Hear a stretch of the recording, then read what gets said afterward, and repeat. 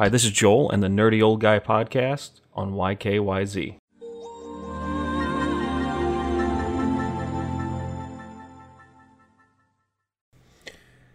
In part one of my last episode, I discussed VR a little bit, and to recap, a woman used VR to reattach with her 7-year-old daughter that she lost.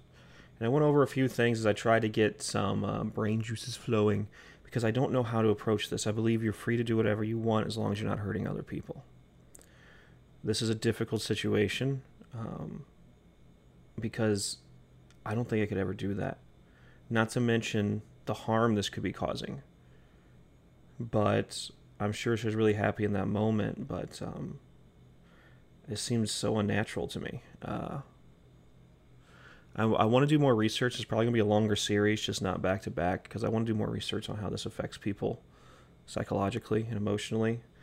This might be VR too far, which I normally wouldn't agreed with. I mean, I'm okay if you want to watch porn in VR. I don't care. It's your life. But I don't know. I don't know how I feel about this. I have a lot of research to do. Let me know what you think. Do you think this is okay?